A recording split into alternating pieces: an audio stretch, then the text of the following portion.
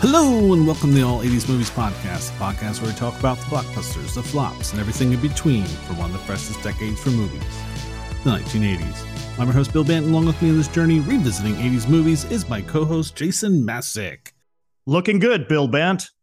Feeling good, Jason. That's right, listeners. We are discussing, with spoilers aplenty, the 1983 comedy Trading Places, produced and distributed by Paramount Pictures. It stars Dan Aykroyd, Eddie Murphy, and Jamie Lee Curtis. Directed by John Landis, this movie is rated R with a running time of 1 hour and 56 minutes. It was nominated for 1 Oscar, Best Music, Original Song Score, and its adaptation or Best Adaptation Score by Elmer Bernstein. So, what is this movie about? What's on the box? If you grew up in the 1980s and went to your local video store to rent this movie, you would find this description on the back of the VHS box. It is What's on the Box. Take it away, Jason. Eddie Murphy established himself as a comedy star of the highest magnitude as Billy Ray Valentine, a hustler from the ghetto. His fellow Saturday Night Live alumnus, Dan Aykroyd, also stars as Louis Winthorpe III, a wealthy investment executive at Duke Brothers, a Wall Street firm. The fun starts when the rich and greedy Duke brothers, Don Ameche and Ralph Bellamy, wager a bet on whether a born loser, like Valentine, could become as successful as Winthorpe if put in the proper environment. And if a prig like Winthorpe were to lose it all, would he turn to a life of crime? The Dukes arrange for that to happen. Valentine becomes the golden boy of the commodities market, and Winthorpe finds himself out in the streets. The two pawns meet, compare notes, figure out who's doing this to them, and Valentine and Winthorpe set in motion some hilarious revenge plans of their own. Trading Places. That was What's on the Box. Yeah, so what are our earliest memories of Trading Places? Yes, from 1983, way back when. I was only, 9 years old. I did not see this movie in the theaters, but first and foremost, of course, my earliest memory revolves around the one and only Eddie Murphy. No question, Beverly Hills Cop is when he really caught my attention in late 84 and through 85. But then I would go back to watch his 2 earlier films, 48 Hours and Trading Places, on cable, and I was probably catching some old Saturday Night Live reruns in between. But now that I think of it, man, Eddie Murphy really was a consistent cable presence or VHS watch for me throughout the mid to late 80s. I mean, it makes sense. His handful of 80s films were just that rewatchable. So next, I have to say, earliest memory, Pork Bellies. That's it. Simple as that. Pork Bellies. I don't know anything about them. I don't know what it even meant at the time, really. It just sounded funny to me as a kid. Following that, I have to say my exposure to Dan Aykroyd at this point was most likely, Saturday Night Live reruns once again. But then, of course, the following year in 84, I definitely saw Ghostbusters and then would go back to see Trading Places on cable or VHS after that. So similar a little bit to my exposure with Eddie Murphy. So thus, I have seen Trading Places a few times, of course, and although I don't remember much regarding the initial viewing experience as to where I was or who I was with, man, I remember really enjoying the concept of this movie. Murphy being hilarious as the boisterous street beggar Billy Ray Valentine, and Aykroyd as the wealthy commodities broker Louis Winthorpe III, and just having fun watching them as they are manipulated into switching roles by the evil brothers Duke, Randolph, and Mortimer, the owners of the Duke & Duke Commodities brokerage firm in Philadelphia. The older Duke brothers, they take in Murphy to be groomed as the refined commodities broker, basically taking the position that Dan Aykroyd once held, as they simultaneously frame Aykroyd for company theft, and we see his fall from grace, his fall from his position, losing his status, money, lifestyle, his fiance in the process. All of this as a result of this bet between the Duke brothers to see whether or not one's environment will change a person, or will that person stay the same because of their good or bad heredity. So I also remember this triumphant and always fun Elmer Bernstein score. The music is fantastic in this. Yeah, gosh, I was so young when I saw this finally. Still young, at probably 10, 11. So I can't talk about this without mentioning Oh, I know people are probably waiting for this. Jamie Lee Curtis, and yes, her boobs. So let's get that out of the way. Audience, beloved listeners, if you don't know, for many of us young bucks in the 80s, this was a quintessential moment. Had we seen boobs on screen before? Of course we had. These are the 80s movies. We've seen plenty of boobs in this very movie before we even see Jamie Lee Curtis's boobs, but we hadn't seen her boobs like this. I mean, we were to rank the best scenes revealing a beautiful woman's breasts from 80s movies, which we're not going to do here. We don't want to indulge too much in the objectification of women, but this one's up there, even with Phoebe Cates in Fast Times. Let's just say the scene with Jamie Lee hit us in a certain way as young men. She's beautiful. She's got a great look, not to mention she's got legs so long, if the ground wasn't there, they'd go on forever. Okay, I'm indulging in the objectification just a little bit. Yeah, early memory, definitely the old guys, Randolph and Mortimer Duke. I always can picture them in my mind. I mean, they're borderline caricatures of these crusty old rich white dudes, and they're funny. It would help, of course, later on when they make a cameo in Coming to America in 1988, and I'm sure we'll touch upon that again later on. But yeah, my earliest memories are mainly of these general characters and liking the concept overall, and watching two strangers become friends. Enemies becoming friends, friends becoming enemies. In this case, more enemies becoming friends, teaming up to take down the uppity, pretentious, rich, old white guys. And that's it for me, man. It's, I just remember it being a feel-good movie, a feel-good holiday movie at that. What are your earliest memories, Bill Bant? Yeah, I certainly remember the poster of this movie with Eddie Murphy and Dan Aykroyd. I don't know how much I knew about Eddie Murphy at the time. I think the first time I saw this, my parents were watching this on cable, and it was one of those I was kind of in and out of the room watching a little bit here and there. Definitely caught the Jamie Lee Curtis topless scene, which my parents tried to quickly shoo me out, but by then it was too late. I remember not understanding what they were talking about with all the commodities, the pork bellies, the orange juice, gold, and all that. So the whole third act was totally over my head. I don't understand how they successfully bankrupted the Dukes, and I don't even think I knew what bankruptcy was either. So I wasn't even sure what happened at the end, how they got away with what they did after what happened to them being switched, traded places, and Aykroyd's character becoming a bum on the streets while Billy Valentine, Eddie Murphy, becomes successful.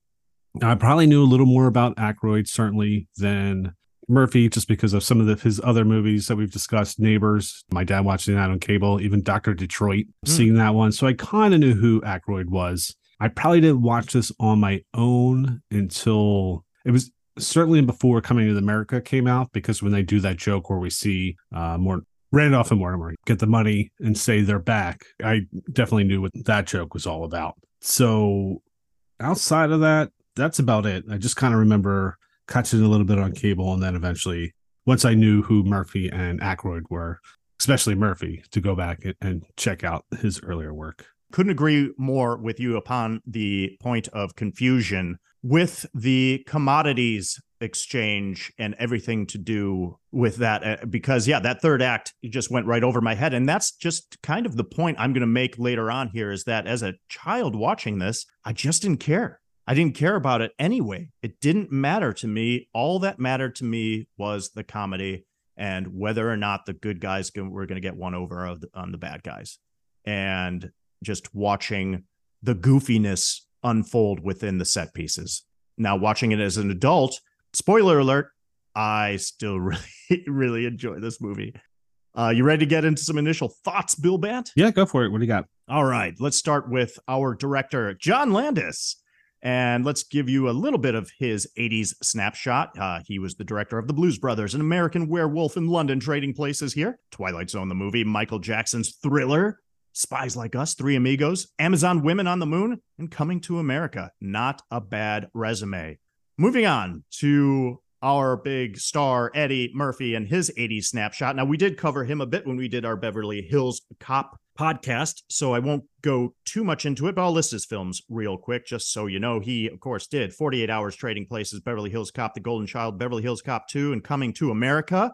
All hilarious. And then Harlem Nights as well. Not saying that that's not hilarious, but that's just not one of my personal highlights, but not a bad movie. And we, of course, know him from the blockbuster The Nutty Professor and its sequel, and we know him as the voice of the donkey from the Shrek films, and he was nominated for Best Supporting Actor for Dreamgirls. Moving on to Dan Aykroyd, I do appreciate the spelling of his last name. I always see it on paper, and I want to say Aykroyd because it's spelled Aykroyd, but it is Aykroyd. His 80s Snapshot, The Blues Brothers, Neighbors, which we did, as Bill mentioned here on this podcast, Dr. Detroit, Trading Places, Twilight Zone, the movie. Love his cameo in Indiana Jones and the Temple of Doom. Of course, the all-time classic Ghostbusters, then Spies Like Us with Chevy Chase. He does Dragnet, The Couch Trip, The Great Outdoors, Caddyshack 2, My Stepmother's an Alien, Ghostbusters 2, and Driving Miss Daisy. That's a lot. He had a prolific 80s, man. And then after that, I have to mention this. He was in our friend Marwan's favorite movie of all time in the universe, Sneakers. He follows that up with Coneheads and Tommy Boy and on and on and on. More initial thoughts. Again, I'm going to touch on Elmer Bernstein's soundtrack. They do use The Marriage of Figaro in this soundtrack, and it's just fun. It's flamboyant. It's over the top. It's perfect for this comedy. It has that classical element to it, even maybe a little classiness in it as well. So yeah, it's a perfect match for this type of film and genre. Man, Eddie Murphy is just so damn charming. I can't say it enough. It's just like I commented when we did our Beverly Hills Cop episode. He has also such a genuine quality, especially in these younger performances. We all love his performative side because he's just downright hilarious. He's one of the funniest movie stars we've ever had. And anytime he's doing his characters from Street Beggar to Nanga or Nenge Mboko, we can't help but laugh. But when he takes it down a bit, when he takes it down a notch, he can be so natural. And his delivery can be really heartfelt. It's in his face. It's in his eyes. I love those moments, even in this comedy. So I do like Aykroyd's performance in this versus what I've complained about before in our discussion of Neighbors and The Great Outdoors, where I feel he's doing more of a caricature. Here, yes, he is a little performative because that is the genre. That is the tone of the film. It's a very over-the-top comedy, but he's not overdoing it quite as much. He's just nailing this character of a wealthy, well-to-do commodities broker who's been pampered and is used to a certain lifestyle. So I thought he was pretty good in this. He's great in this. Dan Aykroyd's great. What am I saying? Hey, initial thought, I would have liked more Jamie Lee Curtis in this. She's adorable. We talked about, yes, the topless scene briefly, but you know, I have to say right before that reveal, when we are introduced to her as a prostitute, she's wearing a red-haired wig and it's curly red hair. And when she takes it off, it's really a moment. It's a revelatory moment at just how gorgeous Jamie Lee Curtis is, especially with kind of what I'm calling kind of, I guess you could say, iconic short haircut. It's just the perfect fit for her, which is interesting. I'm going to step on a little trivia here. You know, Jamie Lee had long hair when she was cast, and it was costume designer Deborah Nadulman Landis that suggested cutting her hair shorter for the film, which I think was a great call. So beyond her look, she's just so sweet. She's cute. She's very natural. And she exudes such a warmth in this that I really appreciated on this revisit. And she's funny. Jamie Lee, great actress. Got to mention Ralph Bellamy and Don Amici, of course. These guys playing the Duke brothers are way over the top in this, but they know exactly what kind of movie they are in. They're old school classic actors. They know how to play the comedy, which is the most important part.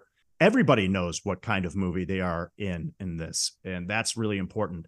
Got to mention the supporting cast as an initial thought. Denholm Elliott as Coleman the butler.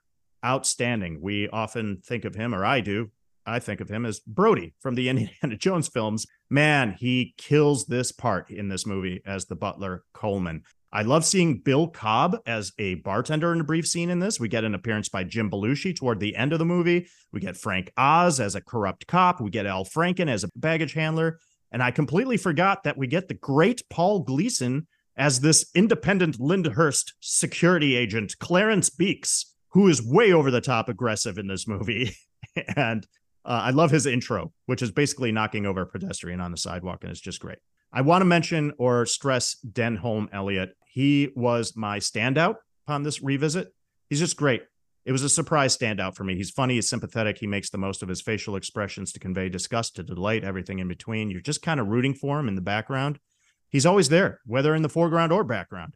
And spoiler alert, when he's on the island beach at the end, no longer in a position of servitude, I was like, hell yeah, Coleman, you're done with that job and you're moving up in the world. I was just really thrilled for Coleman in this movie at the end. Here's my minor criticism. The movie takes an adequate amount of time in setting up the role reversal, the trading places, if you will, establishing character, putting the pieces in the right place. I'm all for that, but it does take its time, whether it be getting Valentine off the street or framing Winthorpe or grooming Valentine into the role of a wealthy broker and making sure Winthorpe's fall from grace is complete. It takes a bit of time, and before you know it, we're an hour into the movie, and then it feels as though it skips over a couple chapters here and there, especially with Murphy's maturation as the broker, some relationship development, a few plot points. They skip over this stuff in favor of focusing on the set pieces, the screwball comedy, and just watching the good guys get their revenge on the bad guys. And finally, again, we talked about the world of commodities being a bit confusing. So those are my minor criticism, but the simple fact is, and this is where I'll end, is that almost all of my criticisms just don't matter that much with this type of comedy. We saw this as a trend a lot in the 80s, these types of 80s comedies, a lot of them starring previous SNL stars. It starts with a fun, clever concept or backdrop, and I do feel this movie is pretty well written. But then it just relies on the strength of the performances, despite a flimsy story, maybe overall. And because these performances are that good, it's just funny and entertaining. We feel good in the end, and that's all that matters. So whether it be Caddyshack, Stripes, Three Amigos, or The Great Outdoors, that's what worked in the 80s. And as we'll talk about in the research, it's a throwback to these farcical screwball comedies. We go with the plot, its holes, its lack of development, because we like these actors. And we want to see them be ridiculous within a fun setup. That's it. What are your initial thoughts, Bill Band?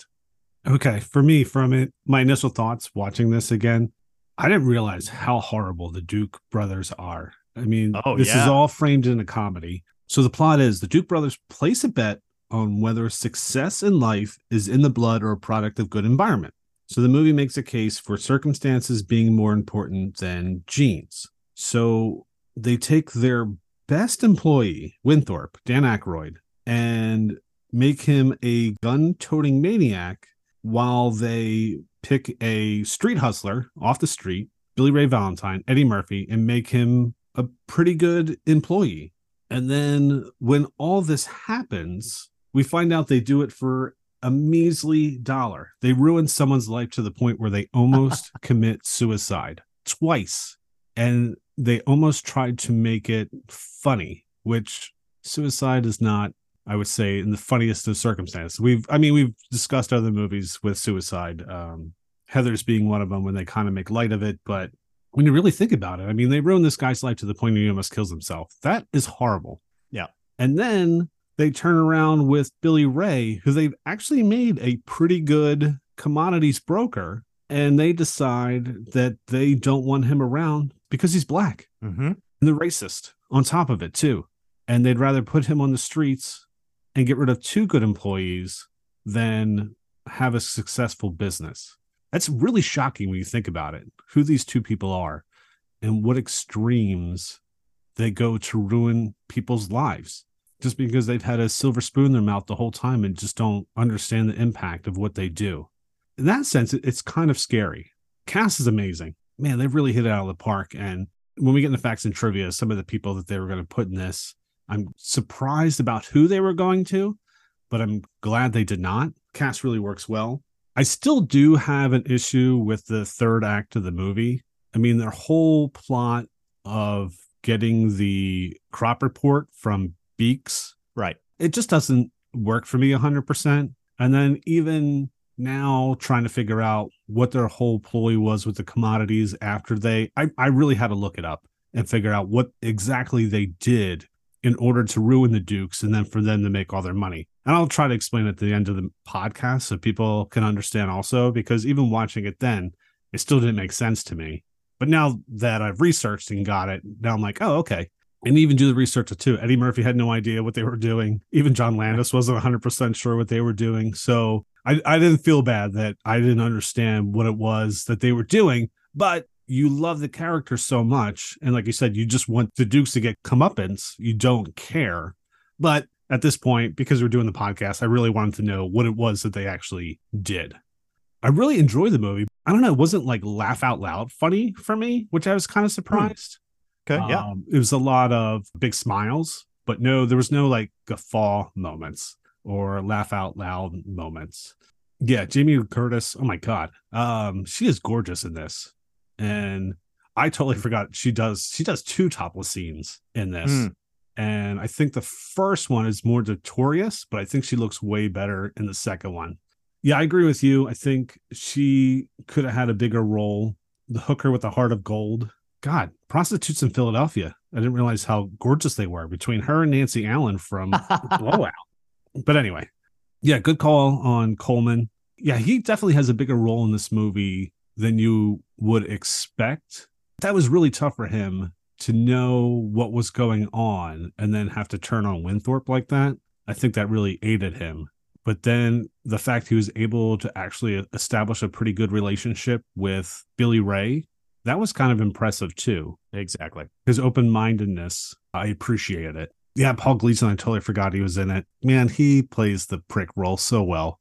And does it once again. This and Breakfast Club, what a 1-2 punch for him. No doubt. So, yeah, unfortunately, he's just too good at it. So you just keep casting him in that role. But outside of that, yeah, overall, I certainly enjoyed the movie, but I certainly saw a lot more flaws than I have in past viewings of this movie. I'm glad you said it, because this is a revered film, and with good reason, but it is not without its flaws. And thank you for being honest about that, as always, and just pointing those out. And I agree with you. The fact that, yes, the Duke brothers, Randolph and Mortimer, are awful in this, and it does shine through quite clearly. And obviously, this film, as we'll touch on, has some very specific gay slurs and racial slurs that are not good. They're inappropriate and they're awful to everyone. And I agree that, you know, just touching upon Coleman, we don't want to make this podcast about the butler in this film, but it's interesting that he has his own arc within the film, because he's let in on this bet that the Duke brothers make and how they're going to manipulate Valentine and Winthorpe. And Coleman has to go with it for a while, but then develops a bit, like you said, this relationship with Billy Ray Valentine, and sees what happens to his previous boss, Winthorpe, and such. But you're just like, oh, this guy's been through the ringer too. He's being manipulated by and used by the Duke brothers. I mean, he is their servant, or whomever's servant throughout. He's like he's an indentured servant, and he doesn't like the way things are going. He doesn't agree with it, but he's being paid by these people, and it's his livelihood. And then he sees a way out himself in the end too. Yeah, I think Coleman has one of the best lines in the movie when Billy Ray's going to go to the first day of the job. And he's like, what if I can't do it? And he turns around and says, just be yourself. They can't take that away from you. That's it. And I think that's really what the movie is about when you think about it. I wholeheartedly agree. And you can see it on Coleman's face, that as if though he's in a way, a beaten man. Maybe he feels that he's had to fight for his own self-worth because of the way he's been treated. I mean, it is his job, and I'm sure he's getting paid well, but he knows what it feels like to maybe because the Dukes could destroy him too if you didn't want to go with the plot. Yeah. Anyway, I don't want to dwell on that too much, but the last comment, the confusing stuff with the commodities and the brokerage and such. Yeah, I'm glad. That's funny, because it sounds like we did the same preparation. I also looked at 3 different websites explaining the ending of Trading Places. You can find plenty of it out there. And I also copied and pasted an entire explanation. So I will let you take care of that, and maybe I'll interject when I feel appropriate, but it'll be fun to try to explain it, just to make heads or tails of it. All right, we'll save that for the end. But in the meantime, let's go into favorite scenes or moments. What are some of our favorite scenes and moments from Trading Places? All right. This first one I'm calling, well, The Bet Presents Itself. So we know a little bit up to this point, or we have explained a little bit of the setup, but I like to do this for our listeners in case for any reason you haven't seen this film. So far up to this scene I'm about to describe, the film establishes our protagonists quite distinctly as we watch Louis Winthorpe III wake up for his day and prepare for his work day as the managing director of the Duke and Duke Commodities brokerage firm in Philadelphia. We see his butler, Coleman, attending to him. And we see that Winthorpe is well-to-do, upper-class, wealthy, quite used to the finer things in life. And then we're introduced to the Duke brothers themselves, the elderly Randolph and Mortimer. They apparently live together, which makes sense in this giant mansion. They probably never see each other during the day. Anyway, they're preparing for their day as the co-CEOs of Duke and Duke, and also extremely wealthy, of course, living in this lavish mansion in the outer country area of outside of Philadelphia. So when they arrive at their firm in the city, we are then introduced to Billy Ray Valentine, an African-American boisterous street beggar posing as a Vietnam veteran who's lost his legs, and he's wearing his tattered winter garb, and he's wheeling himself around on this small furniture dolly. And as the Duke brothers come to their firm, they arrive in their limo and they exit their vehicle. Valentine immediately rolls up and asks them for some money and or food. It is turned away abruptly. It's pretty funny. And a brief moment here to say that this is the Christmas season. That's when this is mainly taking place, and there's snow on the ground. And anyway, we know now that Winthorpe is the talented managing director and talented broker, having just made the Dukes hundreds of thousands of dollars on the sale of pork bellies. And he goes to see the Dukes after they arrive and hand them the payroll checks to have them sign them. And he notices that one of the checks is going to a Clarence Beeks, who doesn't appear to be an employee. However, the Dukes gloss it over and excuse him. Now, what's important here is that Mortimer Duke comments on how Winthorpe has done well for them and comes from good stock or good breeding. And Randolph disagrees, stating that it's the environment he was brought up in here that makes him the man who he has become or is. So we cut back to Billy Ray Valentine, who's on the street wheeling around on his dolly, and he literally rolls up to this attractive woman tugging on her dress and hitting on her. And then two Philly PD cops notice him from a distance and approach him. They question whether or not he was really in Vietnam. They say, we've had some complaints about con men pretending to be blind and crippled. And Billy Ray says, I'd love to help you, man, but I ain't seen nothing since I stepped on that landmine in Viet Cong back in 72. And they were like, you were in Nam? He's like, yeah, I was in Sang Bang, Dang Gong. I was all over the place, basically a lot of places. I was with the Green Berets Special Unit Battalion's Commando Airborne Tactics Special Tactics Unit Battalion. It was real hush-hush. I was Agent Orange. Yeah, that was my name, Agent Orange, Special Agent Orange. That was me. And so this is Eddie Murphy just going off, and it's hilarious. It's just funny. He's just riffing, probably improvising here. And basically our Philly PD cops, they lift him up off the dolly, not buying what he's selling. And you see then, of course, Billy Ray's legs extend beneath him and he stands up and he starts looking around because he was acting as if he was blind. And he says, I can see. I have legs. Oh, shit. Look at this, man. I can walk. Jesus, praise Jesus. And he goes on to tell the cops how much he appreciates them and just starts walking away. And he walks down the block from the cops, sees a squad car pull out from an alley, and then decides to turn right back around and go back toward the other cops. And that's when, at the exact same time, Louis Winthorpe is coming out of the Duke and Duke private club, and he's carrying the payroll in his briefcase, and Valentine runs right into him. So Winthorpe drops the briefcase. Valentine tries to hand the briefcase back to him, but Winthorpe immediately accuses him of robbing him because of the way he looks. And Valentine, in a panic and avoiding the cops, takes the briefcase and runs into the Duke and Duke club, and the cops give chase along with Winthorpe. Now it turns into this whole farcical scene. The music is great. Valentine runs into the club with all the white men in their nice suits enjoying their newspapers and cocktails. And meanwhile, more cops pull up outside to give chase. And Valentine's running around this giant table with a Christmas tree on it. And everyone, including Winthorpe, is running in circles. And eventually Valentine ditches the briefcase, jumps on the table over it, and then crawls under it and is finally cornered. And this is the classic shot you'll see in the trailer, or it's often referenced in clips, because we have Valentine lying face up on the ground and all the cops draw their guns and point them at Valentine. They put all their guns in his face and he just looks up at them and says, "Is there a problem, officers?" Now, Randolph and Mortimer Duke happen to be there at the club, of course, and they've been watching this whole scene unfold in front of them, and they watch the cops cuff Valentine.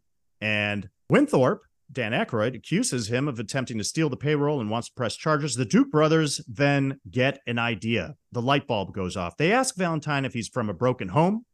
Randolph himself determines that Valentine is a product of poor environment, that there's nothing wrong with him and that he can prove it. And Mortimer disagrees, says because he's black, he probably was stealing since he was a baby. Not good. But Randolph gets the idea if they took Valentine and put him in the right surroundings, he would thrive and become just as successful as Winthrop. And Mortimer says, "Are you talking about a wager?" And Randolph nods yes.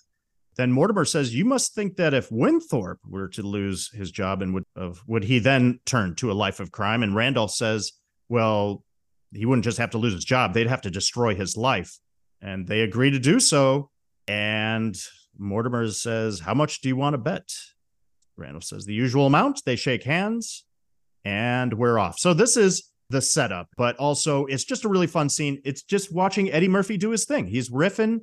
And I love that when he's just lying his ass off to the cops and making up words, but then he realizes he can see, he can walk, and it's just his exuberance. And whether or not he's ad-libbing or not, he goes off script. He's just fun to watch. He's so electric. And then the farcical aspect when he runs into the building, running around the table, and that classic shot of all the guns pointing at him.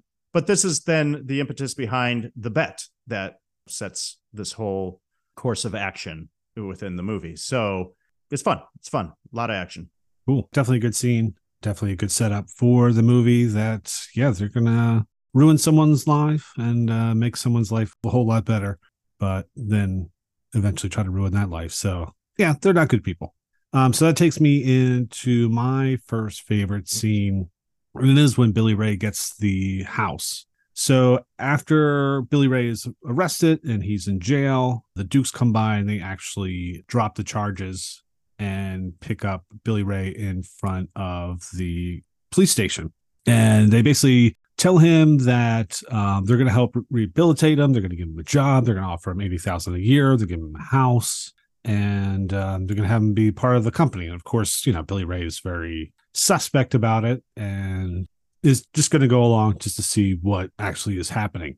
So the Dukes end up taking Billy Ray to Dan Aykroyd's house, Winthrop's house, and they give the house to Billy Ray because in the meantime, they're going to ruin Aykroyd's life and he's going to end up living on the street, and Billy Ray is going to take Lewis's house, and Coleman's going to be his butler, and they'll teach him how to be a commodities broker, and this is all just part of the bet. So Billy Ray's in the house, and of course he does not believe that they're giving him this house. And he's like, "Oh, this really beautiful house." And in the meantime, while he's looking at the house, he's literally stealing stuff from the house. But he's making it so obvious that the Dukes see what is going on, and they keep trying to explain to him, "Billy Ray, you're only stealing from yourself. This is your house." And he's like, "Oh, my house. And he goes over and he sees like a box of cigars, and he points out, he's like, "You know what I really love about this house is those curtains," hoping that they'll turn. And then he takes the cigars and stuffs them in his jacket, and the Dukes just realize he's not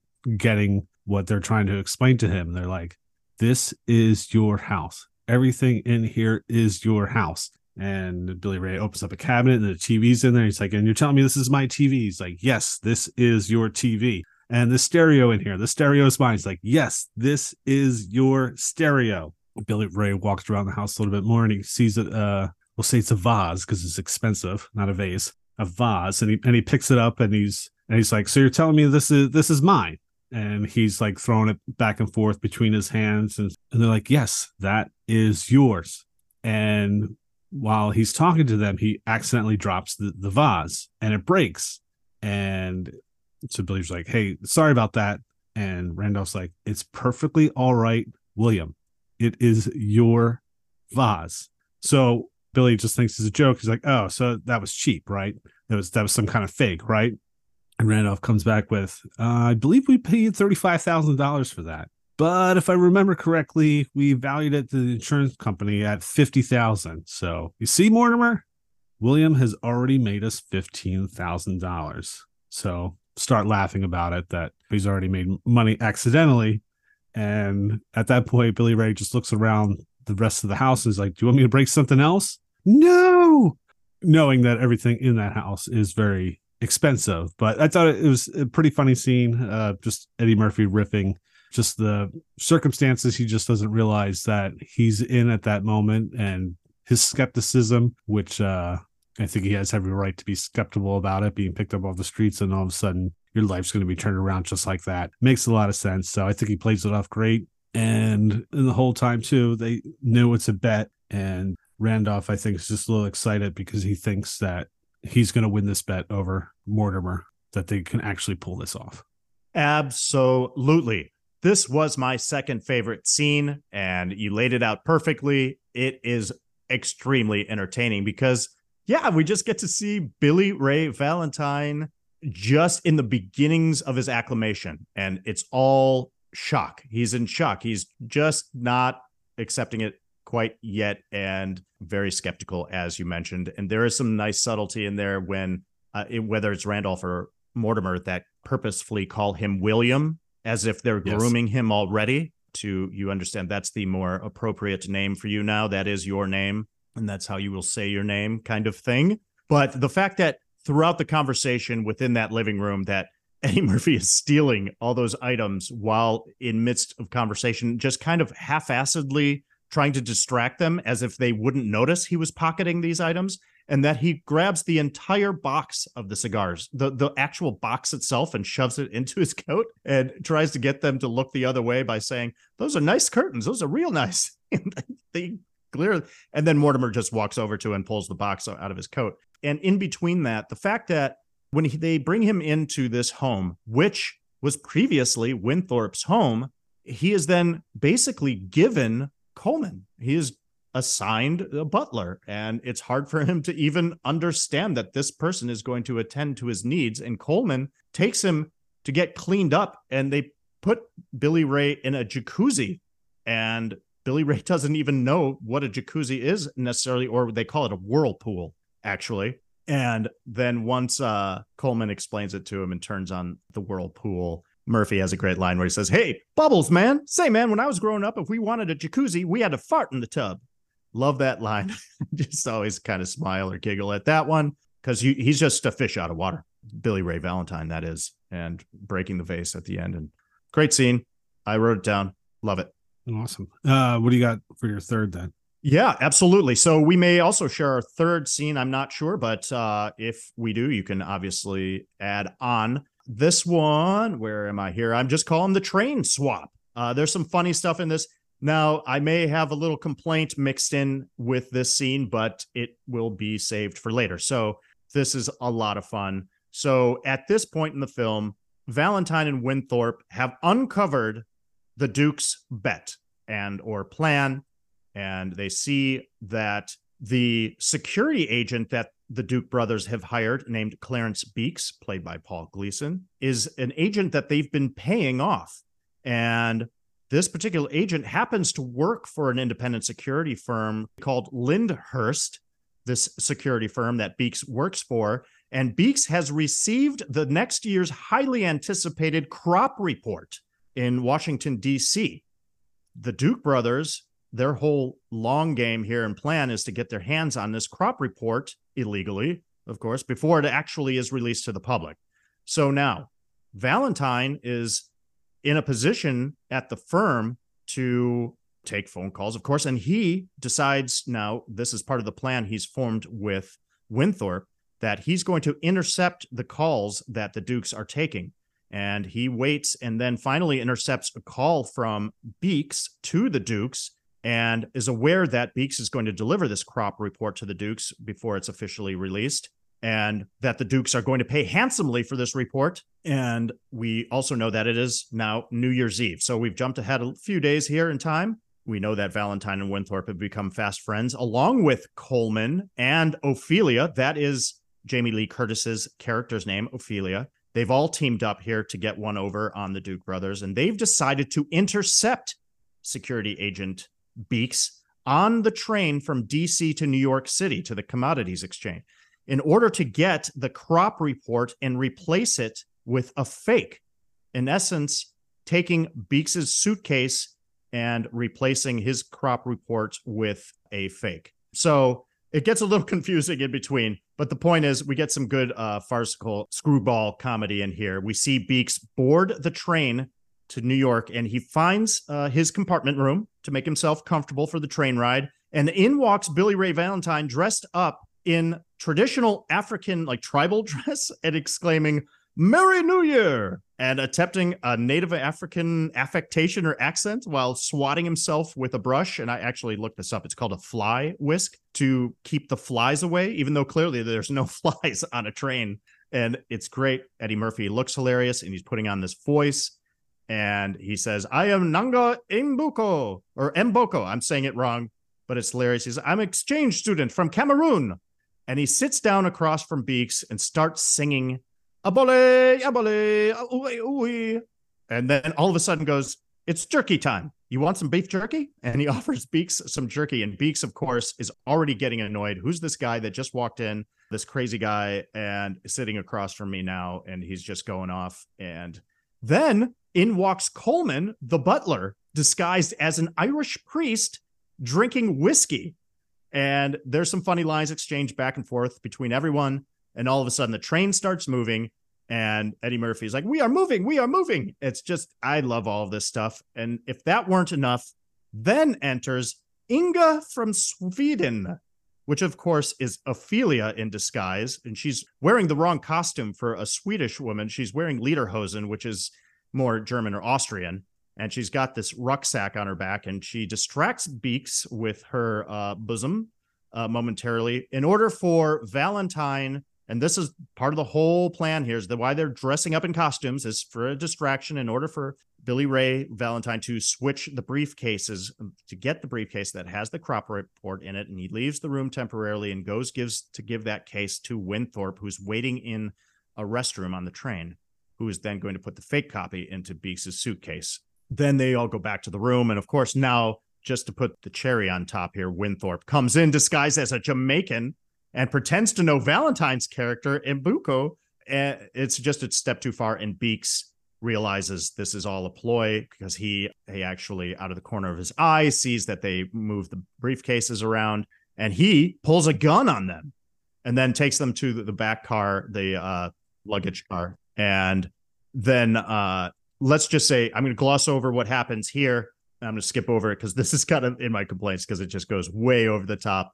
But eventually Beeks gets knocked out, and our characters, all in costume here, our heroes, get a hold of the crop report to go then have this meeting with the Duke brothers undercover and give the Duke brothers the fake crop report. So hijinks ensue. It's the train ride is my last favorite scene. And again, I am focusing on Eddie Murphy here, because whenever he's doing his characters, his shtick, and shtick isn't the right word for it, it's just better than shtick. You can't keep your eyes off of him when he's doing the voices and he's singing, and there's some great lines in there. So lots of fun. See, I do not like that scene at all, to be honest. I disagree. Okay. That's where I think the movie itself starts literally coming off the rails, because here you bring in 4 stereotypes.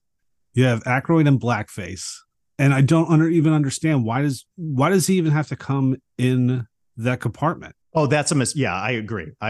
Beeks definitely knows who Winthorpe is, because he's had dealings with him face to face. Yeah, he's had dealings with Ophelia face to face. So I'm pretty sure he would know who those two right away. I don't know if he knows Coleman. So Coleman being there makes some sense. And maybe even Billy Ray. Right. I don't understand why all 4 of them had to come into that compartment. It's once you make ridiculous. the switch, right. Okay, he leaves, switches it out.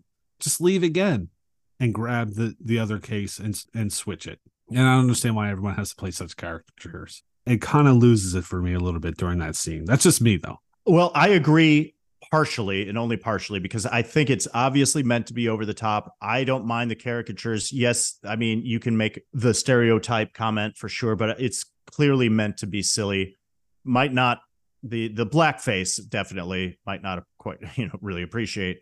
And it's definitely not necessary for Aykroyd's character, as in the blackface as the Jamaican, to come in, because that was a mistake by them. That's just right. Dumb. Why would he go in there? Why not just like you said, have Valentine return to the room with the briefcase with the fake report in it?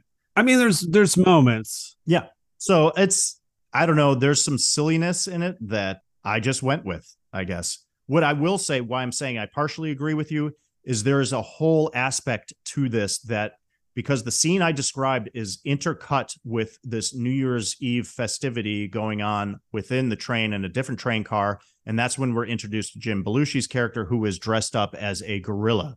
And in the luggage car, we know that the luggage handlers have put an actual cage with a real gorilla in it in the luggage car. And that all plays into this whole thing, which really lends itself to ridiculousness and can take you out. And that aspect of it took me out of it, where now the suspension of disbelief, even though it's supposed to be this farcical comedy, has gone a step too far. Yeah, I think it would have worked for me more if they were members of that party. So they're purposely wearing costumes and not trying to pretend that they're the people that they're in those costumes. Just like people in the party. That's a good point. Yeah. And just play it off more that way instead of trying to pretend like, yeah, I'm actually a stereotypical drunken priest.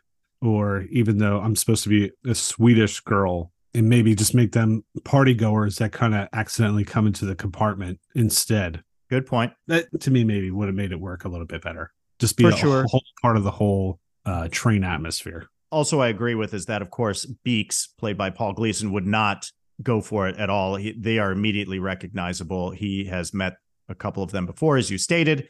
But what then does work for me is the fact that he doesn't buy it. Like, he busts them. He's like, yeah, okay, I know who you are. But it takes too long for him to figure it out. But still, at least I gave him credit for that. The fact that he does figure it out. Like, yeah, he sees them try to swap the cases back. And then he's like, oh, no, I know who you guys are. Right. So I was like, okay, at least he did kind of uncover this at the end. But I hear what you're saying.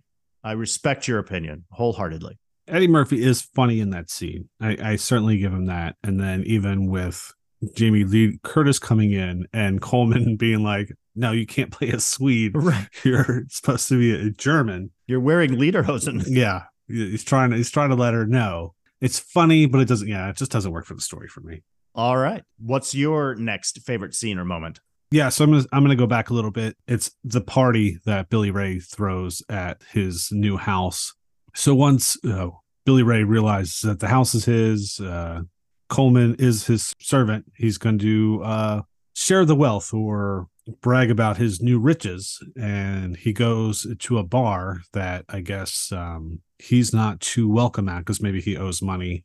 He pays the bartender off like, here's the money that I owe, and buy champagne for everyone. And everyone's like, whoa, Billy Ray, you've changed a lot. And he's like, yeah, I'm rich. And he happens to run into two of the people that when he was in jail, he was with, and he was bragging that he was rich there. And of course, these gentlemen didn't believe him, and they were pretty big and could kick the shit out of Billy Ray, probably with their pinky. And Billy Ray's like, no, see, everything I told you is the truth. My limo's outside. And sure enough, the gentlemen go out there and see Coleman there with the limo. The next thing you know, everybody's back at Billy Ray's place, and they're throwing a big party. And at first, Billy Ray's pretty excited that, he's Mr. Popular, but then he quickly realizes this party was a mistake, and these people are just using him because he has money. And now he's trying to keep the house in pretty decent shape. And, Coleman's there working the party too, and he's never seen anything like this before. And he's kind of shocked by it, but he's also interested in it and seems to be enjoying himself. So he's stealing a couple of drinks. Some of the ladies are taking their tops off and dancing topless. And Coleman's certainly never seen Winthorpe throw a party like this before, so he's along for the ride. And then Billy Ray realizes some of the guests are missing, and they go upstairs, and he goes upstairs, and there's a woman up there, and she's ready to have sex with him. And Billy Ray's like, just put your clothes on and get out of here. And he goes back downstairs and really sees they're messing up his new home, and he's not happy about it. So he kicks everyone out. And you really see that Billy Ray's actually coming around, that maybe what the Dukes offered him is true, and he should respect this new lifestyle and give it a chance and see what happens. And I think he really appreciates, even with Coleman helping him out with the party. And then he was going to help clean up, and Coleman's like, no, go to bed. You got a big day tomorrow. I'll take care of it. And I think he has some respect for Coleman too. It really shows the turn of Billy Ray as a new person himself, that this bet in a sense is actually good for him. I'm so glad that you brought this up. It is a fun scene, but I have a few honorable mentions when it comes to scenes and moments. And one of those moments is exactly what you said at the very end of this scene, is that there's a very quiet moment between Valentine and Coleman that is important. And it lends itself to what you mentioned or called out earlier when Coleman says to him, just be yourself, sir. They can't take that away from you. And in this particular moment after the party, Valentine realizes, or it says so much, as much to Coleman, and saying, those weren't my friends, meaning they were just using him and they disrespected this property. And he has kind of this appreciation now for the position he is in and has a respect for this home and the things that he's been given. And you see his genuineness come out, that it's not this environment has changed him in a bad way. He really is a good person. And Coleman in that moment says, I'll clean it up, sees that. You see it in Denholm Elliott's performance here when he sees the goodness within Valentine, and Valentine realizes this appreciation for Coleman in return and says, genuinely just says, all right, man, thank you. He actually says, thank you. He thanks Coleman. And Coleman feels respected in the moment. And that's the maturation of their relationship. And it's kind of cool. And again, this standout in this movie, something I had not picked up on before. So I appreciated that a lot. So it is a worthwhile scene. So I'm glad you called it out. And then last for me, it's just a moment, because it's just a memorable moment for me. And it's with Dan Aykroyd. Dan Aykroyd's hit rock bottom. Winthorpe's hit rock bottom at this point. Yeah. I have a feeling I know what you're going to say. So Winthorpe ends up on a bus. And he's in there and he's wearing this tattered Santa Claus outfit. And it's just it almost looks like Santa's gone down like 15 chimneys. Yeah, like he's been dragged through the gutter. He's so gross. So gross. And he's on the bus and he's sitting across from this woman and daughter. And like I said, he's hit rock bottom and he's hungry. And he pulls out this huge slice of, it's either like beef or salmon. Yeah, salmon. Yeah. And he literally eats it through the beard of the Santa Claus. And it's so disgusting. But to me, it's always so memorable him doing that, because it's not a small piece. It's almost the size of his forearm that he gets it. And he's pulling it out of the Santa Claus outfit. And he's pulling it through his beard. And he's trying to bite it. And he's biting half the salmon and half the dirty beard at the same time. It's so gross. And you hear him like tearing at it. That scene just always gets me. It's just like, wow, that is rough. That was another moment, because I have a couple other honorable mentions here, and that was definitely one of them. It is absolutely disgusting. I was fortunate enough to listen to another podcast that Dan Aykroyd guested on just recently, and he talked about that scene and how he couldn't specifically recall, but assumed there was some ad-libbing there that they kind of came up with it on the spot. But I am actually watching it in the background right now as we talk about it. Oh, funny. Because you look at him and you can smell him through the screen. Yes. You're like, he must smell awful. He's been drinking. I mean, he's disgustingly drunk, and he then pulls out that salmon and it's all entangled in his beard. So he's eating hair and salmon, and you hear it, like you said, it's audible, and you start imagining what it must taste like and or smell like. It's just gross. Fantastic. But a couple other mentions for me real quick. I'm going to call out the scene with Billy Valentine in the beginning when he goes to jail after the scene I described in the very beginning, being busted wrongly for going after the payroll that Winthorpe had. But he's in jail now, and he's just going off explaining to his cellmates how he used his quart of blood karate technique to take out 10 cops after stealing the payroll from Winthorpe, just to get some street cred with his fellow cellmates. And he imitates his karate technique like Bruce Lee. I freaking love it. I laughed out loud when he does it because it's nuanced. He does the yeah, but at the end he does that kind of thing, and he's shaking his mouth. It's just really perfect. It's really funny. And he's like, yeah, you do that and a quart of blood will drop out of a man's body.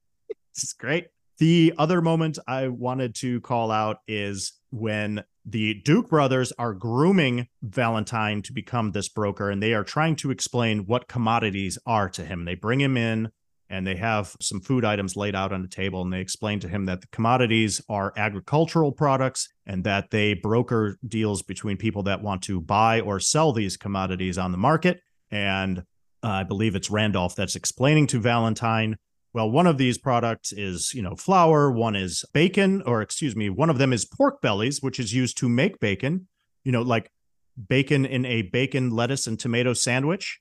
And it's almost patronized, like he's condescending to Valentine, just overly explain that moment, like bacon on a bacon and lettuce tomato sandwich. And Eddie Murphy breaks the fourth wall and looks right into the camera like, are you effing kidding me? Like, I wouldn't know that. I love that moment. That to me was a laugh out loud moment. I forgot about it. I wasn't expecting it. Good stuff. That's all I got. All right. So let's move on to Swiss cheese and complaint department. And why do we call it Swiss cheese? Because although this movie is delicious, it does have Santa Claus costume holes. Yes. And if it doesn't have those holes, we just file a complaint with the complaint department. So, Jason, what do you have for Swiss cheese or complaints? Well, I have to start off with the most obvious, which I mentioned already. The overt gay slurs and racist remarks are blatant and uncool. Let's just put it that way.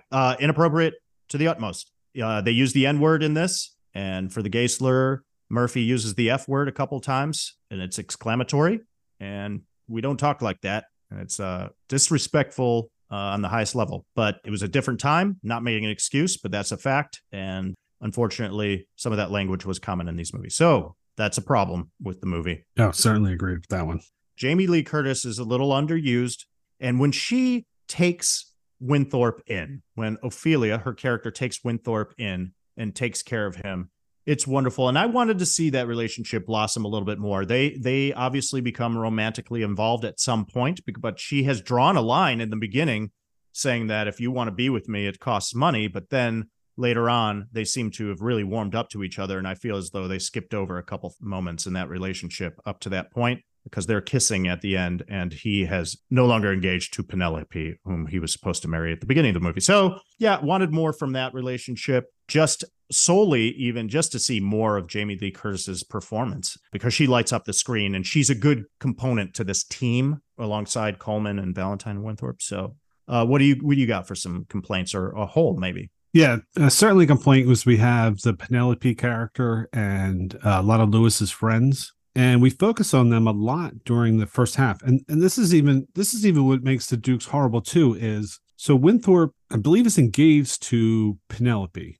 and they destroy his life to the extent that they're no longer together. They break up this engagement, and Penelope's their niece, I believe, her granddaughter. Right. It was like, man, how bad is this? And Penelope's kind of trying to stand by him in the beginning, but as more and more things happen, she breaks away and runs into the arms of another of Winthorpe's friends.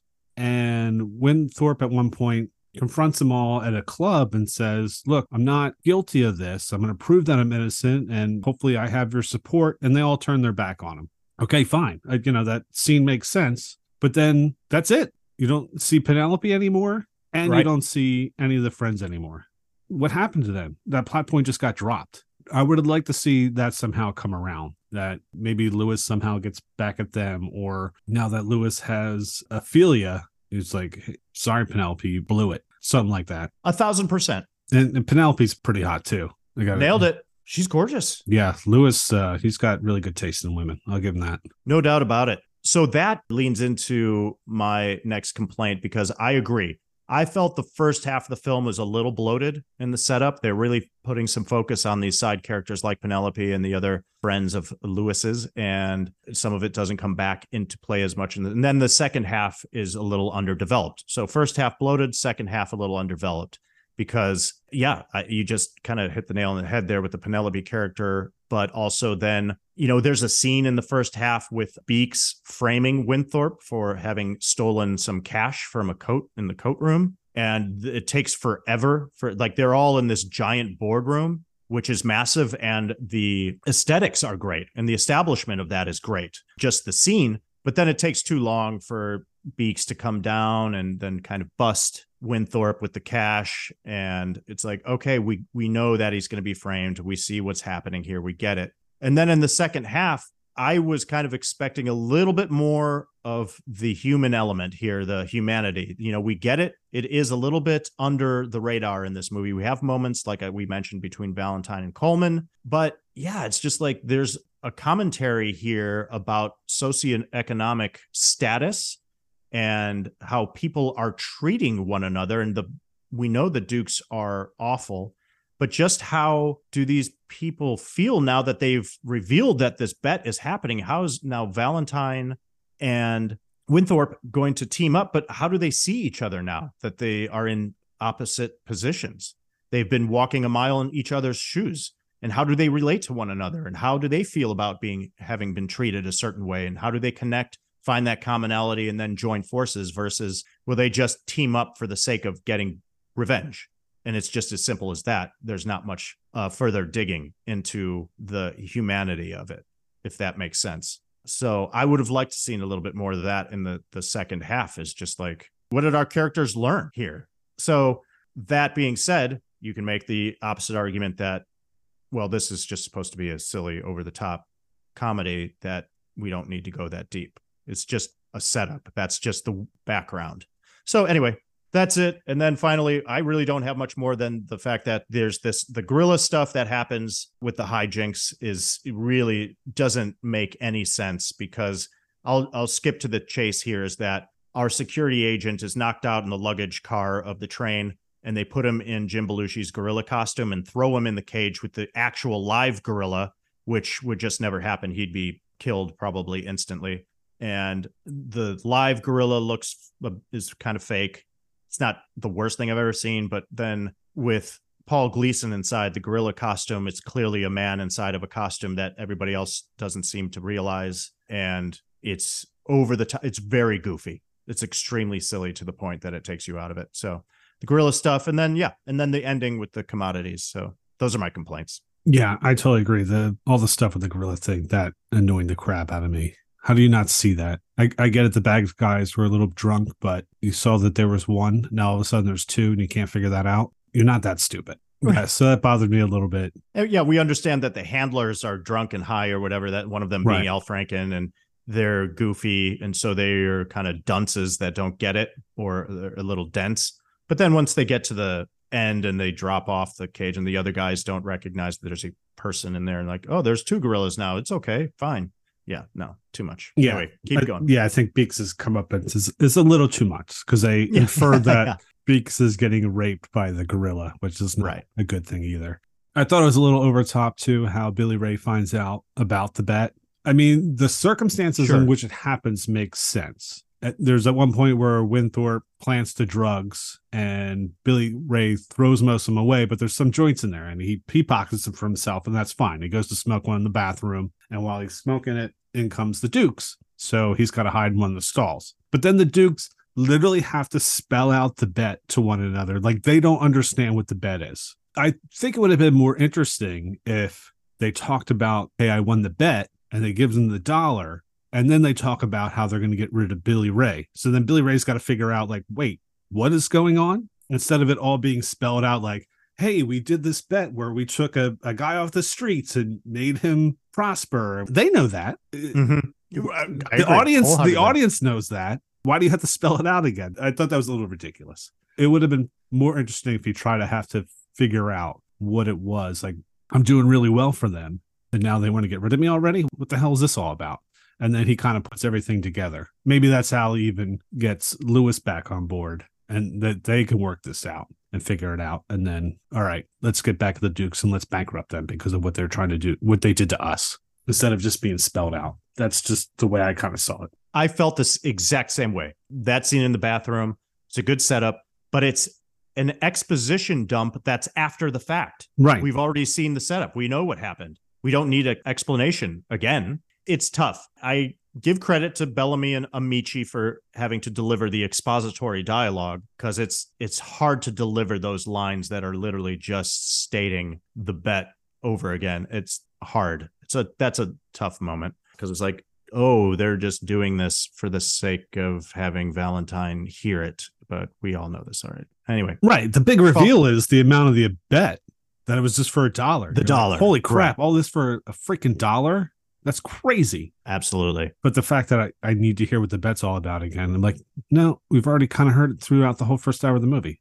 You don't need to tell us again. Did you have anything else for complaints or holes? No, just what I talked about earlier is that they end up playing suicide for laughs, that Winthrop's hit rock bottom and he literally tries to kill himself with a gun, points it to the temple of his head, is about to blow his brains out, and the gun doesn't go off. And then he throws the gun, and then you hear the gun go off. And then he's still so distraught about it. He goes back to Ophelia's house and tries to kill himself with pills. That's not funny to me. Yeah, it goes a little dark. Yeah, a little too dark. It goes really dark. Yeah.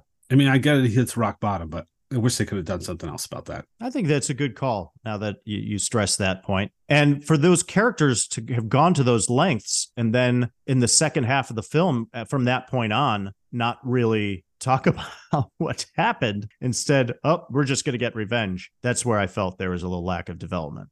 It's like, okay, like there's still going to be plenty of comedy. It's just, we gotta, let's talk about our feelings. Yeah.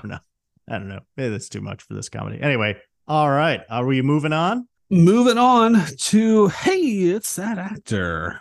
And in this segment, we spotlight a character actor you have seen in many other films, an actor making their big screen debut, or an actor that makes an uncredited cameo. It's Hey, It's That Actor.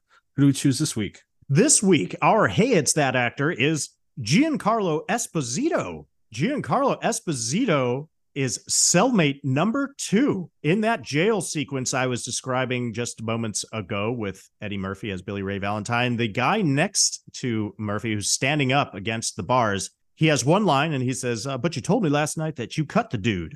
Well, that's a very young Giancarlo Esposito. And here's some notables from his 80s filmography. He was in Taps, Trading Places, of course, and he played the role of Bumpy Hood in The Cotton Club. He was in Desperately Seeking Susan. And of course, we must mention he was in 3 episodes of Miami Vice from 1984 to 1985. He was in a bunch of other things. Maximum Overdrive, School Days, Do the Right Thing. Moving on from the 80s, he was in one of my favorites, as I've mentioned before, The King of New York, also starring Paul Calderon, another Hey, It's That Actor of ours. I like to mention Mo Better Blues, Harley Davidson, The Marlboro Man, Malcolm X, 22 episodes of Homicide: Life on the Street, and skipping ahead to 2009, he is probably most famously known for his role as Gus Fring in 26 episodes of the show Breaking Bad. Spoiler alert, one of the best death scenes ever. Just awesome. He was then on 42 episodes of Revolution, 14 episodes of Once Upon a Time, and 38 episodes of Better Call Saul, reprising his role as Gus Fring from Breaking Bad. Gosh, I could go on and on and on. And then most recently, he played the role of Moff Gideon in the popular Star Wars TV show, The Mandalorian, and Stan Edgar on the popular Amazon show, The Boys. This guy's done a lot of work, and he is big time and well-deserved. A little background on him. He was born in Copenhagen, Denmark, to an Italian carpenter, stagehand father from Naples, Italy, and an African-American opera singer mother from Alabama. His parents, working in Europe at the time of his birth, settled in Manhattan by the time he was 6, and that's where he grew up. A little bit of trivia. He was awarded a star on the Hollywood Walk of Fame for television in Hollywood, California on April 26, 2014. For a while in New York City, he was a roommate of Lawrence Fishburne, and Giancarlo Esposito, still looking great, still doing it at age 65. He is our Hey, It's That Actor. Yeah, I was certainly surprised to see him in that jail scene, and he only looks like 10 years older now. It's like, damn, he's got some good genes. Ridiculous. Yeah. It's ridiculous. I mean, granted, he's only 65 years young, but he started when he was a baby, like on Broadway, like he's doing little parts as a kid and yeah, has aged beautifully. Yes, man, you know what he's taking. All right, move on to facts and trivia. What are some facts and trivia we have about Trading Places? In the early 1980s, writer Timothy Harris often played tennis against 2 wealthy but frugal brothers who regularly engaged in a competitive rivalry and betting. Following one session, Harris returned home exasperated with the pair's conflict and concluded that they were awful people. The situation gave him the idea for 2 brothers betting over nature versus nurture in terms of human ability. He and his writing partner, Weingrod, developed the idea as a project to star Richard Pryor and Gene Wilder. When they were unable to participate, Landis, director John Landis, cast Aykroyd, with whom he had worked previously, and a young but increasingly popular Murphy in his second feature film role. Yeah, that was a big surprise when I saw this was originally supposed to be a Gene Wilder, Richard Pryor vehicle. As much as I love the two of them in their movies, I don't think it would have worked with those two. I don't see Gene Wilder doing the Winthorpe character. It would have been different. Pryor would have been fine, but then I almost feel like he would have been too old. That's what I was going to say as well, but it would not have been the same to be expected. I don't want to watch a Gene Wilder movie and see him that reserved. If anything, he probably would have played it more comedically. I mean, he would have added a lot more comedy to that uppity part, which would have then lessened probably the polarization, the polar opposites of the characters. Yeah. Different movie. Yeah. Yeah, I think certainly a different movie. It was cast correctly. Agreed. So principal photography began on December 13th, 1982. The first 15 days of filming were spent in Philadelphia. Filming locations in Philadelphia included townhouses in Center City that served as the Winthorpe home exterior, and the Philadelphia Mint, which is now the Community College of Philadelphia, which served as the police station's exterior. The exterior and lobby of the Wells Fargo building served as the respective exterior and lobby of Duke and Duke. And they also shot part of the film in front of Independence Hall in downtown Philadelphia. Ooh. I actually forgot this was shot in Philadelphia. Yeah, right? Shame on me. No, I think it's all right, Bill Bant.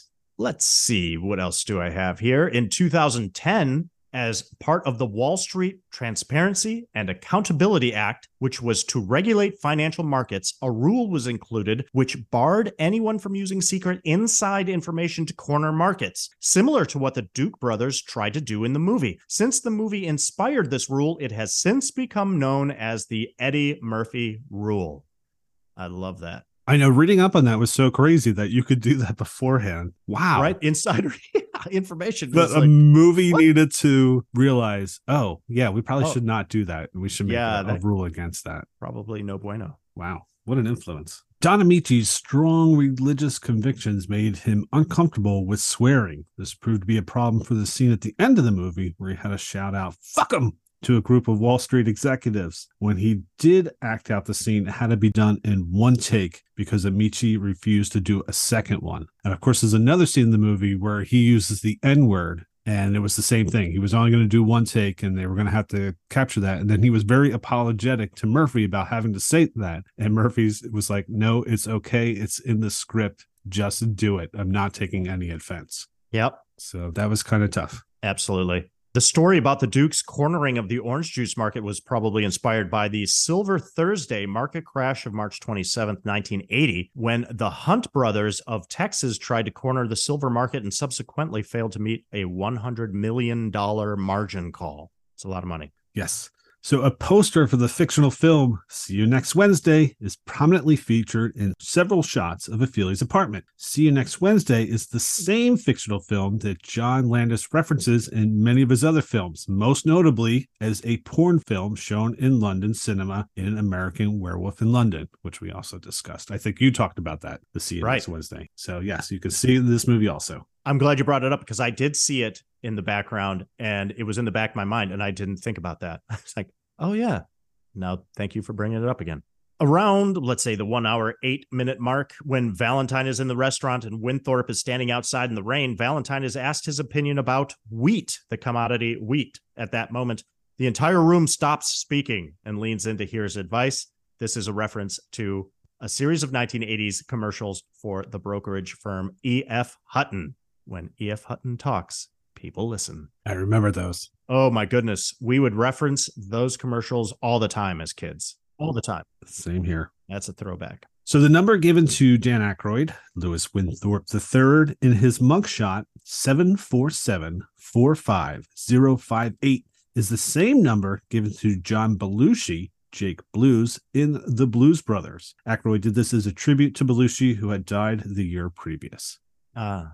Well, even though she was considered the scream queen in Hollywood at this point, having starred in a few horror movies, Halloween, Halloween 2, The Fog, Terror Train, and Prom Night, and even though horror movies were infamous for exploiting their female stars, Jamie Lee Curtis says she did not feel exploited in Hollywood until she began starring in mainstream movies like this one. She never had been asked to appear naked in any of the horror movies she starred in, but once she went mainstream, she had to take her top off. Yeah, that was interesting. So I love different titles for different countries. So here's a bunch for Trading Places. So in Latin America, the translation is known as From Beggar to Millionaire.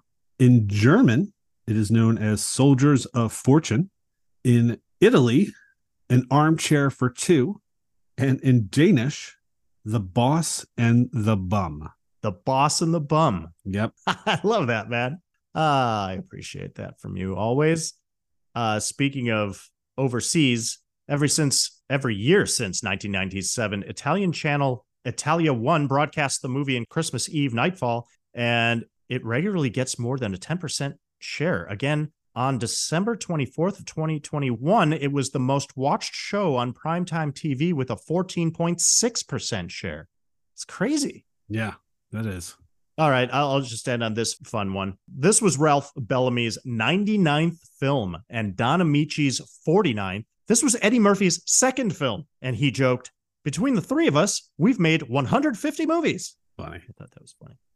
All right, so moving on to box office. Trading Places, which was released on June 8th, 1983 in 1,375 theaters. On an estimated budget of $15 million, it grossed $90.4 million domestically. It debuted number 3 at the box office, behind Return of the Jedi and Octopussy, which also debuted that week in the United States. Trading Places would stay in the top 10 for another 16 weeks, placing no higher than second. The movie would be the 4th highest grossing movie in the U.S., just behind Flashdance. Moving on to reviews. When growing up in the 80s, we'd watch sneak previews with Gene Siskel and Roger Ebert to hear the reviews and watch clips of upcoming movies. Their review of Trading Places was unanimous. 2 thumbs up. Gene thought it was the funniest movie I'd seen so far that year, and Roger liked that Murphy and Aykroyd were playing characters that were real and funny. Rotten Tomatoes gives it a tomato meter score of 88%, and it has an IMDb rating of 7.5. So that takes us to additional thoughts and questions. So what are additional thoughts and questions we have about Trading Places? All right, Bill Bant. Well, here's the big question. Heredity versus environment. Nature versus nurture. Which way do you lean? I think I would have went with Randolph on the bet and said it really is your environment has a big difference on how you're raised. Agreed. I think no question there are genetics at play. I mean, the easy answer is it's a combination of both. Mm-hmm. But I think environment definitely plays a larger role throughout your growth. There's no question. It's where you exist. It's the place you exist in and the people you're surrounded with, right? And the relationships you form. And that's how you grow and you develop ideas and opinions, and it shapes who you are and your values, etc. I think we can look at our parents and see qualities that were passed down to us. You know, I was adopted myself, but I'm sure I have some qualities that were passed to me, but other things definitely because of where I grew up. Yeah, I certainly agree. All right. So the big plot point about what happened at the end.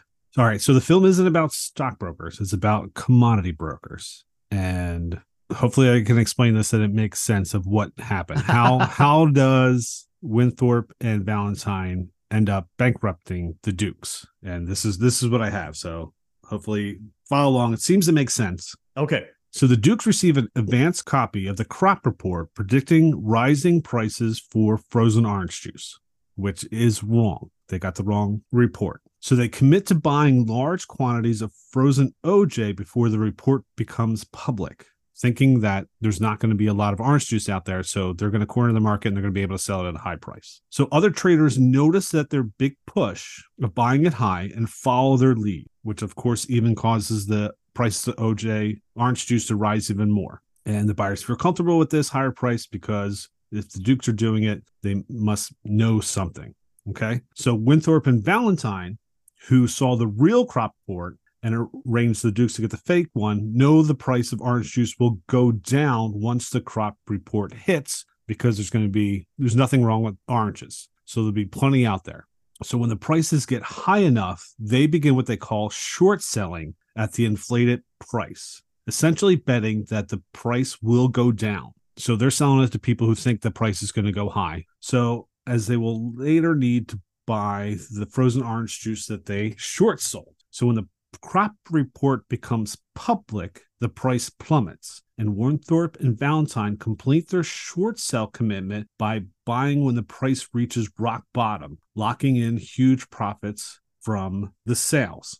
The Dukes, having committed to buy a lot of frozen orange juice at what turned out to be the highest price of the day, desperately tried to unload their sales, but they can't because Winthrop and Valentine won't buy it back from them. So to make it worse, they bought huge amounts of orange juice on margin, basically on credit, meaning they bought more frozen OJ than they can afford on the condition that they're forced to sell, which is a margin called margin call, if the real money can't cover the current losses. The margin call occurs, and the New York Merchant Exchange officials demand payment from the Dukes, and since they don't have enough capital, they end up bankrupt. So does that make any sense? Wow. I'm glad you said it relatively slowly because it's a lot to swallow. Yeah, it's difficult. Look, I'm going to admit something here that's really embarrassing. I wasn't personally even aware of the Commodities Exchange. I am very well aware of the New York Stock Exchange, the NYSE. Growing up, of course, you're watching the ticker tape. My dad had made some investments over the years and the rise and fall of stocks and bonds, etc. I've even worked for a company briefly involved in finances and that whole side of things. So watching this movie again today and being reintroduced technically to the Commodities Exchange and what that means was an eye-opener and an education, and I am a dummy. So I was doing this research and then realized that the Commodities Exchange is mainly based on what's going to happen in the future. You're predicting future. And so that's why they call what they're buying and selling futures contracts. And it's a real gamble. And then to go into terms like short selling and margin call, et cetera, and trying to figure out how that all works is really involved. And it takes some time to wrap your head around how it works and then the math of it. But yes, in the end, the Duke brothers are the ones stuck holding the bag. And it somewhat makes sense, but even you did. Thank you, Bill. Thank you for going over it and explaining it. And I found a version that worked pretty well, but that even went into more depth. And I still don't have a full grasp on it, but we know the good guys win in the end. Right. You get a lot of money. Let me see if I can even make this in more layman's terms. So the crop report the Dukes get make it sound like that oranges are going to be scarce, that the Florida crops didn't do well. So they figure because of that, orange prices are going to be high. It's supply and demand. Correct. So they buy high knowing they could probably even sell it for more because there's not going to be a lot of orange juice out there. The prices will continue to go up. Correct. Yeah. Whereas Lewis and Billy Ray know that there's plenty of orange juice out there. It's going to be a low cost. So when it gets to a certain amount, they're selling away those high orange juice shares, knowing that the price is going down. And everyone's buying it from them because they think, because the Dukes are buying it up, the crops must not be doing well. So they're going to get it at a good price too. But once the crop reports come out, and then they know there's plenty of oranges out there, they're like, wait, we spent too much on this. So they want to sell it, which... Right. Billy Ray and Lewis do at that point at the lowest point. So all that money that they paid out, so if they paid, say, $2 a share and then bought it back at 10 cents, they made $1.90 off of every share that they buy in their pocket. Whereas since the Dukes could not sell back those stocks, they now have to pay that $1.90 a share that ends at the end of the day, and they don't have enough money to cover because they basically put all their money into it, and that's why they go bankrupt. There you go, ladies and gentlemen. Our financial expert, our resident podcast financial expert, Bill Bands. Well done. I had to look it up in like 3 different sites in order for it to make sense. And like you too, I thought it was all going into this. I always thought it had something to do with the New York Stock Exchange, also, not commodities. Right. So that was new to me, also. Yeah, I finally understood what was going on for the first time. I was like, okay, this makes sense now. Kind of enhances the viewing experience now for me because I'm sure I'll revisit this film again down the road. It's a great holiday film, but yeah. But the money that they use to bankroll this is Ophelia's money and Coleman's money. That's where they get the money from in order to do that. And they had gotten money from the Dukes themselves for handing over the crop report. Yeah. So that's all the money they used in order to pull this off. Because if it's a huge risk. Yeah, it is. Even with them knowing how the crop report was going to turn out, it's still a huge risk. Absolutely. A lot of things can happen. That was fun, man. And so I am grateful to this movie for having improved my education. And it was fun doing some of the research just to try and learn something and figure it out. So check it out for yourselves. It is always fun, too, to know that so many other people have asked the same questions, because I'll watch some of these movies and go, wow, how stupid am I? Why don't I understand this? Am I that dumb? And then you Google it and you're like, oh, there are major, numerous articles about it explaining it all. Like, okay, I'm not the only one. Yep. All right, let's move on to our ratings. So on a scale of 1 to 5 pork bellies, what do you give Trading Places? I'm going to give this 3.5 pork bellies. I wish I could give it more, because I do respect this film as not a cult classic. It is a classic 80s movie with some huge comedic stars and some great performances. But the film, as Bill Bant has said correctly, is not without its flaws, most notably the pointed racial and gay slurs, followed by somewhat confusing financial plot background. But it's one of those movies that you say the title out loud and almost everyone of a certain age says, oh, it's a great one. Love that movie. So funny. And it is. It's a fun, farcical comedy. It's a Christmas movie. You're supposed to watch it and enjoy the silliness.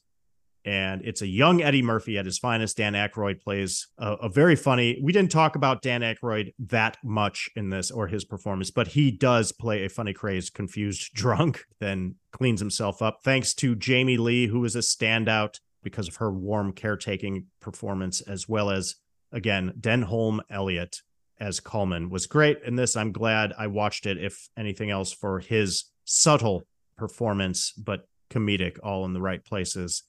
The setup is great. The concept is great. The stars are great. You just sit back, watch them do their thing. The good guys win. I'm happy. I'm giving it 3.5 pork bellies.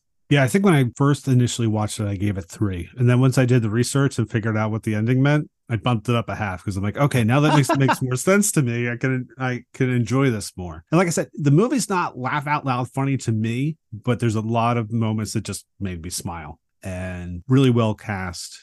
Now that I understand the story, it makes it better, even though the general concept of them switching places makes sense. It was more of the how did they get back at the Dukes that always just kind of befuddled me. And I think the ending is a little bit over the top, even though it's supposed to hark back to the screwball classics of the 30s and 40s. And some of it does remind me of some of the old Three Stooges shorts that kind of fall into the genetics or environment that they did, which is kind of funny. And they always used to have horrible gorillas in gorilla suits too. So it did remind me a little bit of the Three Stooges too. But yeah, so I ended up doing 3.5 pork bellies myself. Great. All right. So I think that about wraps it up for this week's episode. As always, thank you so much for listening. Please take the time to follow us on your preferred streaming platform. Give us a review and rate us. If you want to learn more about our show, you can visit us at all80smoviespodcast.com. If you have any comments, questions, or recipes to share, please email us at all80smoviespodcast@gmail.com. For our final episode of season 3, we are heading to Nakatomi Plaza for a little Christmas party. We are discussing Die Hard, starring Bruce Willis, Alan Rickman, and Bobby Padilla. Have an excellent week, everyone. Absolutely. Happy holidays, everyone. We thank you for your listenership and for continuing to support us. You know, it occurs to me that the best way you hurt rich people is by turning them into poor people. Thanks for staying up with us. Good night, world.